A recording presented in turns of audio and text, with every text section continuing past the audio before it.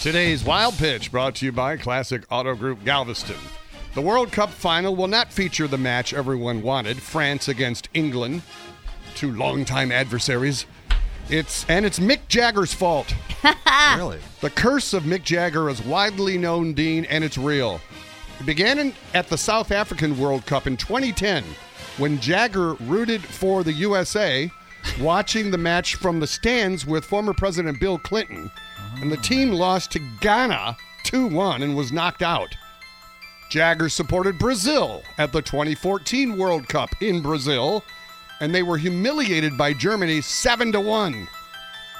Many believe Jagger was supporting Belgium the other day against France due to his sour expression throughout the game, which Belgium lost 1-0. And then Wednesday, of course, he was voicing support for England, his home country, and he was caught on video. Go England! Go England! And, of course, England was eliminated. I guess you can't always get what you want. Nah. That's today's Wild Pitch.